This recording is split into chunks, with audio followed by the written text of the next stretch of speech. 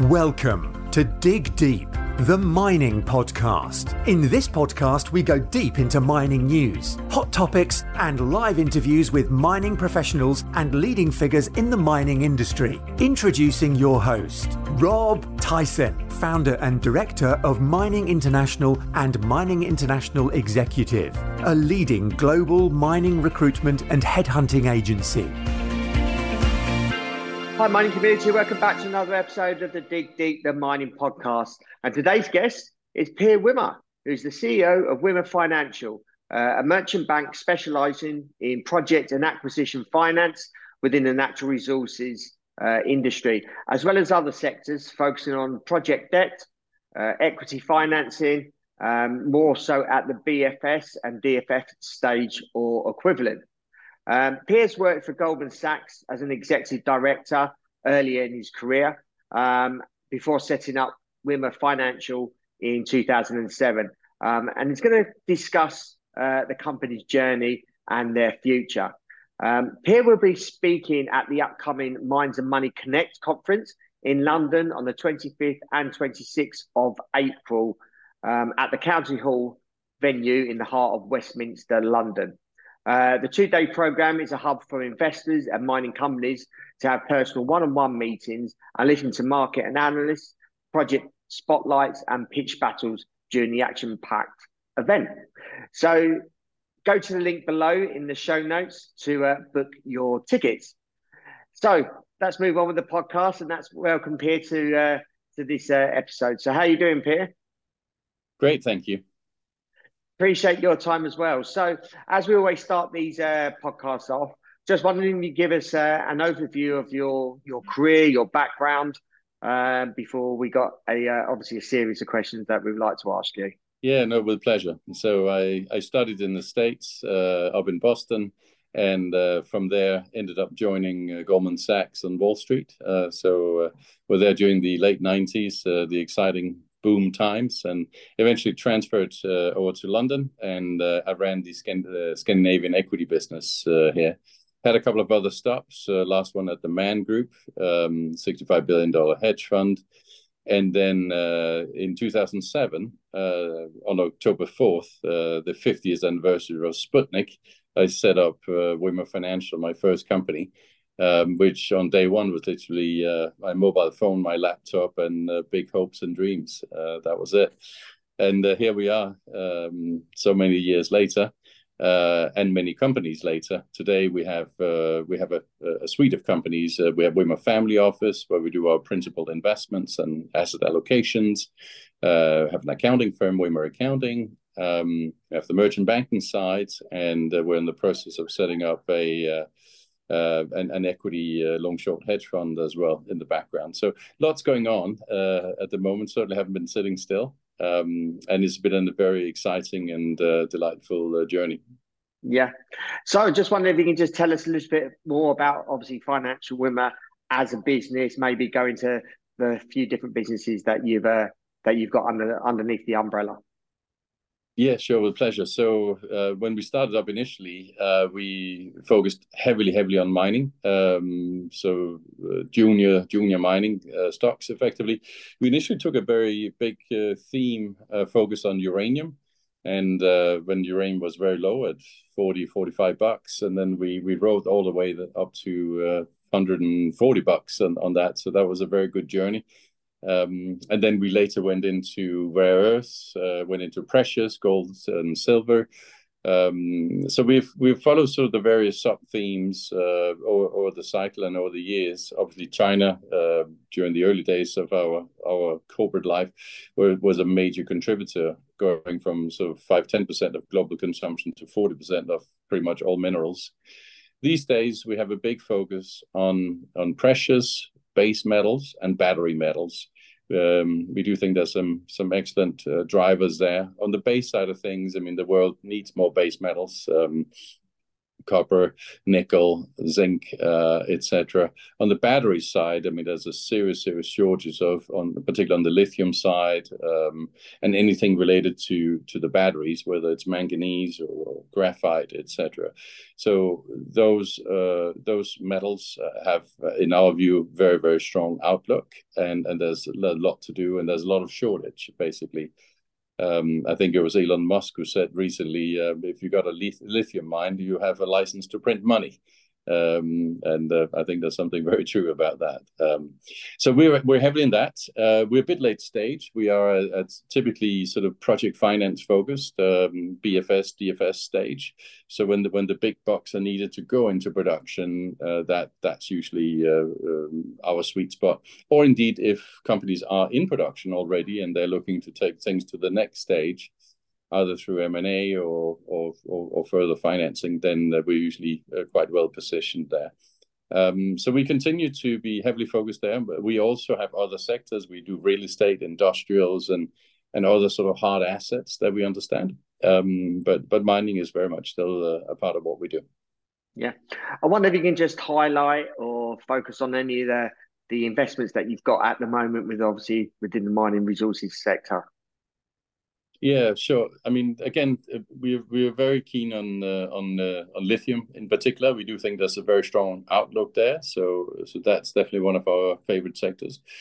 Base metals, copper in particular, is a great focus and with an amazing outlook. I mean, basically, there's not enough discoveries. There's not enough big copper projects coming on stream, and the old existing ones are depleting every day. So there is a deficit, and you do need copper for everything. You need it for global cyclical growth, i.e. construction and such like.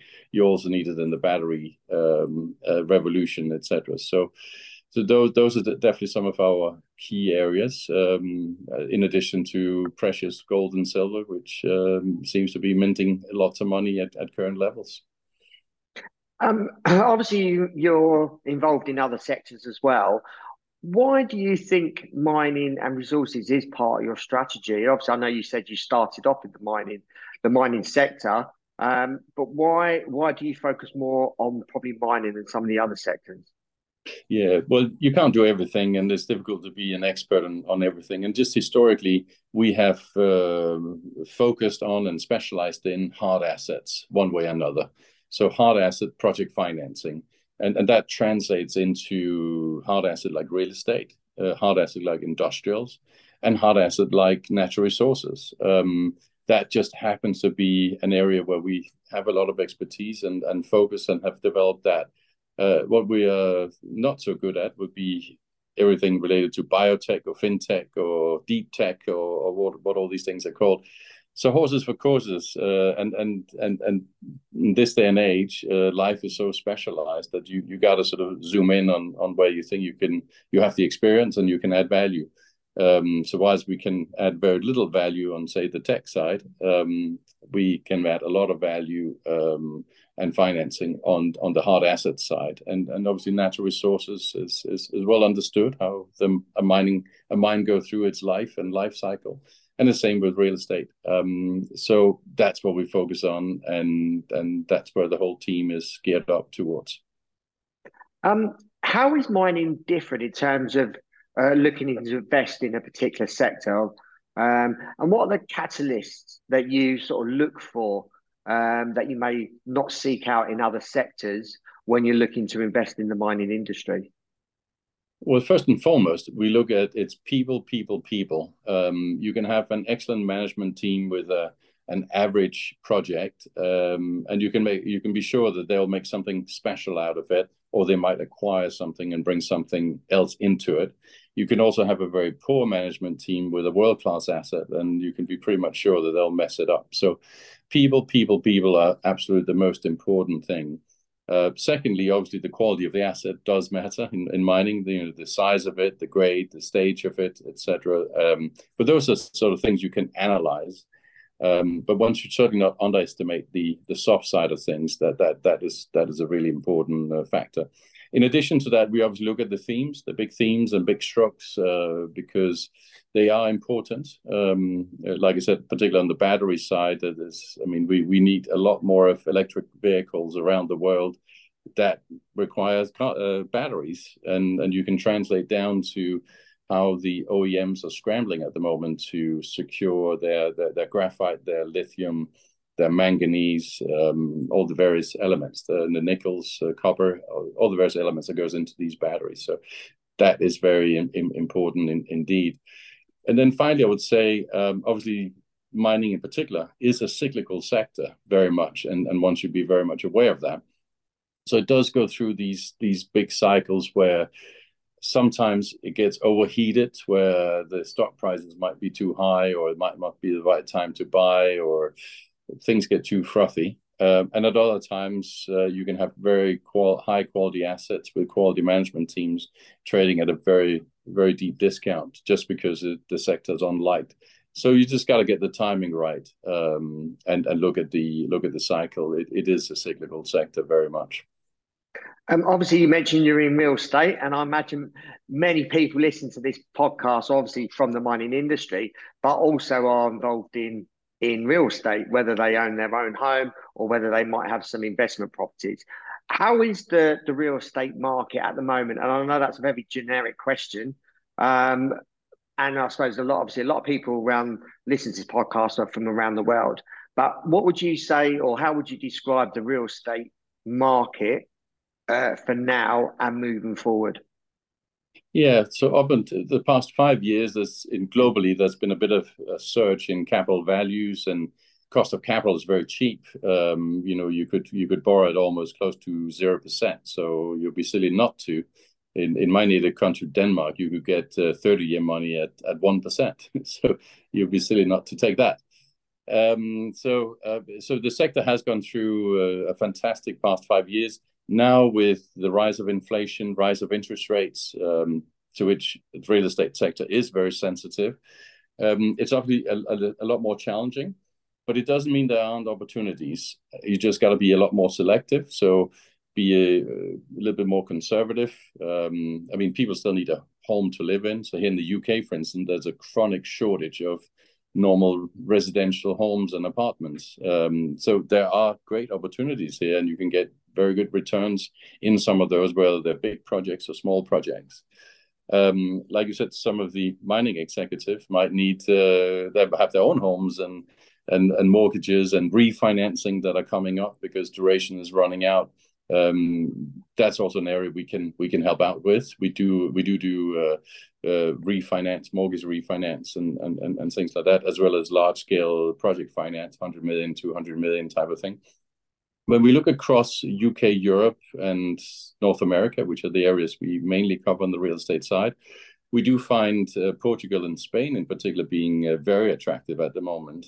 Portugal in particular has very, very strong supply-demand dynamics, and the market is actually super healthy because lots of people are moving there to retire. Even though they canceled the golden visa, there still is a lot of people coming from Brazil, America, UK, Europe, etc. So lots of great opportunities. And I've recently taken a stake in a development project down there precisely for that reason. The dynamics are just fantastic. In Spain, there's an undersupply of debt financing in the real estate space, so that's an area we focus a lot on. But even here in the UK, there still is lots to be done. So we are very active, but you got to know what you're doing, and the bar is a bit higher these days because the cost of capital has gone up, and that means the return profile has to make that cut, as it were. I just want to move slightly off mining for the moment, and obviously doing some research before recording this podcast. You're expected to be the first private Dane in space as a founding national on Virgin Galactic. I wonder if you can just tell us a little bit more about that. Yeah, sure. So apart from mining and the business side of things, I'm also an adventurer and a future astronaut. So yes, my plan is to go to space next year. I am a founding astronaut with Richard Branson's Galactic. I signed up almost 2 decades ago, and have been involved in private space. I mean, in fact, I was the very first private European to buy a ticket to space back in 2000.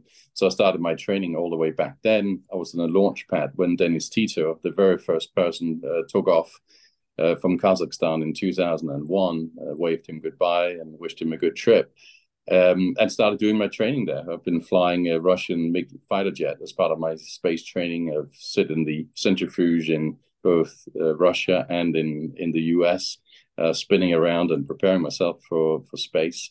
And I guess my claim to fame to date, pre-going to space, was in 2008 when I did the world's first skydive over Mount Everest. So that was quite exciting, a little bit scary. We looked into climbing Everest, thought it was a bit too dangerous and a little bit too much Russian roulette. And also a lot of people are doing it, so it's perhaps a little bit less special these days. But came up with the idea, if we can't do it bottom up, let's do it top down. And yeah, that led to a world's first. So that's my claim to fame in that regard. But on the space front, we are getting ready. We're doing the final testing on the vehicle at the moment, and it's all going well. And the plan would be that once those testings are done, we're going to go into commercial operations, and sometime next year, I'll fly and I'll become an astronaut. No, look forward to that time when you are just about to leave. I'll certainly be watching that as well. You've also written a few books, Wall Street, The Green Bubble, and I know you've recently released another book as well. So I just wanted to just give our audience an overview of the books that you've currently written, and I know you're looking to produce another book also. Yeah, sure, with pleasure. My first book was about the future of European integration. I published it in French. I had a time in the cabinet of the vice president of the European Commission, and obviously had a lot of practical observations from there. And educationally, I studied European political science, so I thought it was good to combine those things, come up with the various models of integration, and put it out in a book format. And for it to be a good challenge, it was published in French, which was difficult as it turned out, but we got there in the end. My second book was published in 2011-12, and it was called Wall Street. And whilst it technically was a book about finance, and it was actually more of a book about psychology, and specifically about why we don't learn as a financial community to avoid these bubbles, like the dot-com bubble, the credit boom and bust bubble, etc. So it was a sort of a way to understand what goes on and how come these bubbles keep emerging.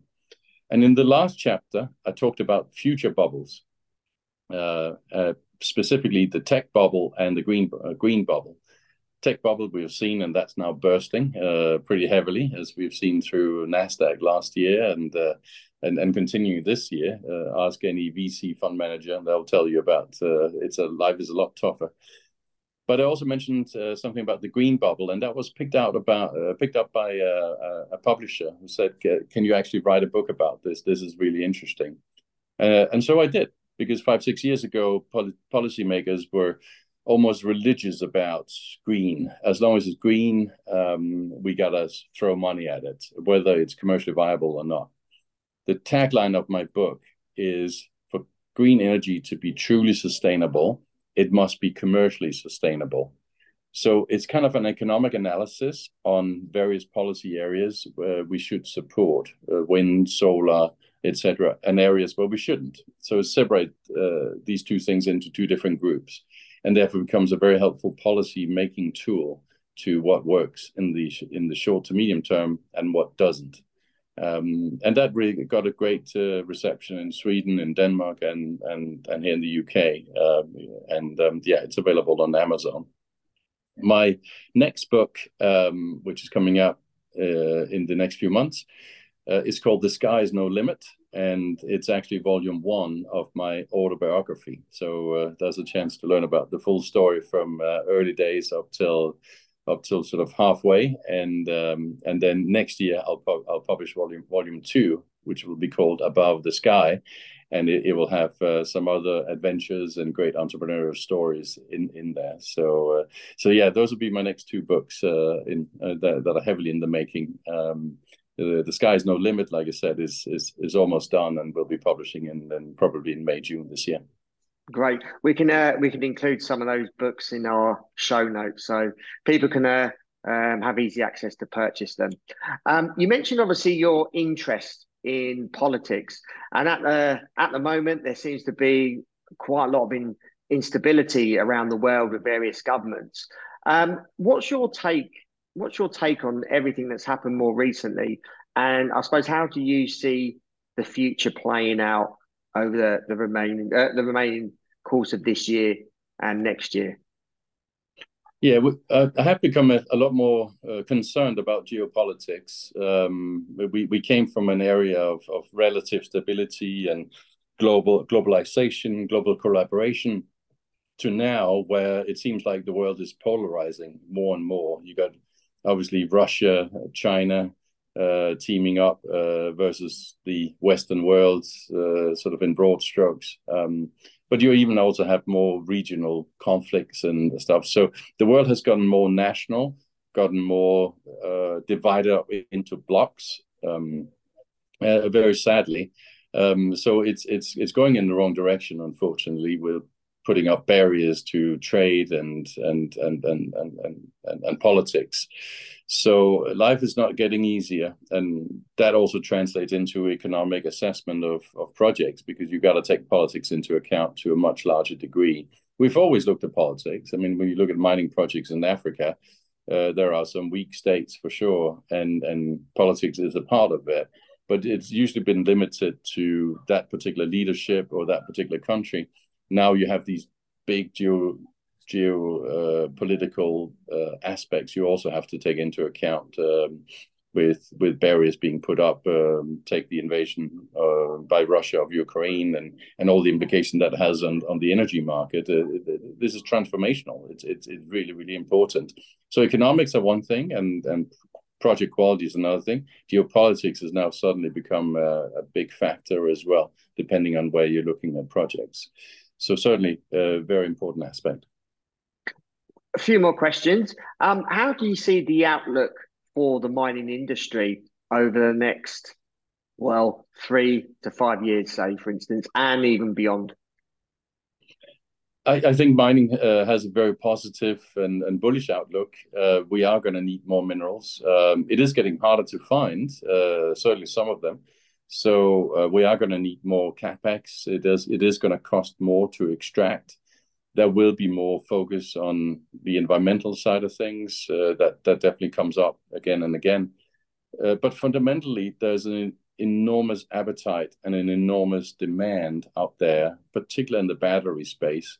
If you just do the economics 101 analysis on supply and demand, and estimates from car makers, how much they need, battery storage, and other things, it's not difficult to predict that there's a huge need and demand, and the mining industry is sort of trying to catch up. And in the meantime, the prices are very high. So these mines are likely to be very profitable. Payback time is likely to be very short. So there's a great opportunity. So I'm actually very positive for the outlook for the mining industry for the next 3 to 5 years. Beyond that, let's see what happens. It is a cyclical industry. Things go up and down. So difficult to predict the long term. But certainly on the 3 to 5 year basis, very positive. You're going to be speaking at the upcoming Mines and Money Connect conference in London on the 25th and 26th of April, which is in probably about 3 or 4 weeks' time. What is your talk going to be about? We'll talk about some of these themes, particularly on the battery side, that we see. Get a little bit more meat to the bone, if you like, in terms of numbers.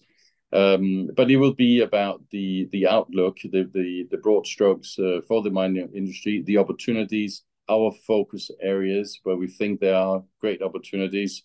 Also, some of the concerns. I mean, some of the things to be aware of as a mining company, things to avoid. things not to do, etc. So hopefully we'll give a little bit of advice to fellow investors and to mining executives on how to navigate this. But fundamentally, it'll be a positive input about the positive outlook for the mining sector. And lastly, as a conclusion, what's the outlook for Wimmer Financial?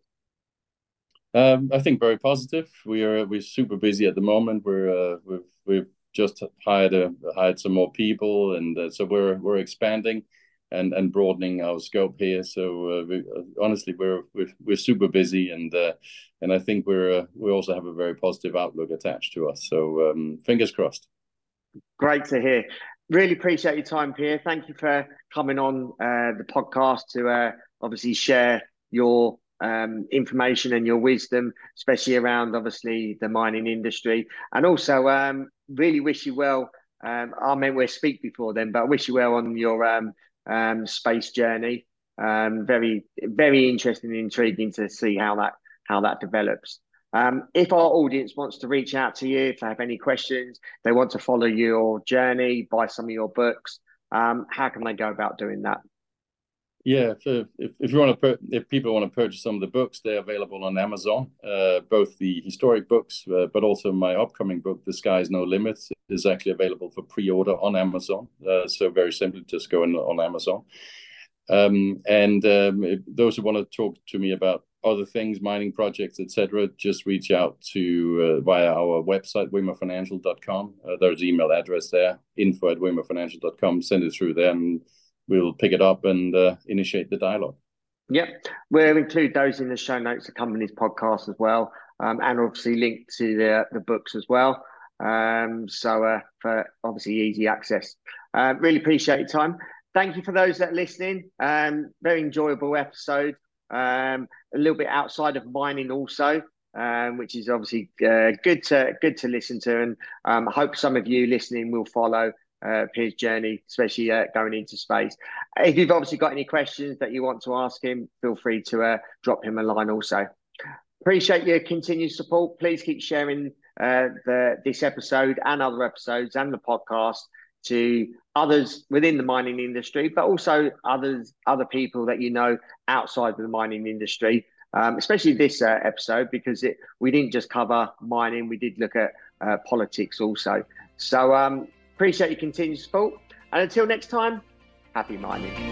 Thank you for listening. Remember to reach out to Rob via the show notes, and be sure to subscribe and leave a review. Until next time, happy mining, helping each other to improve the mining industry.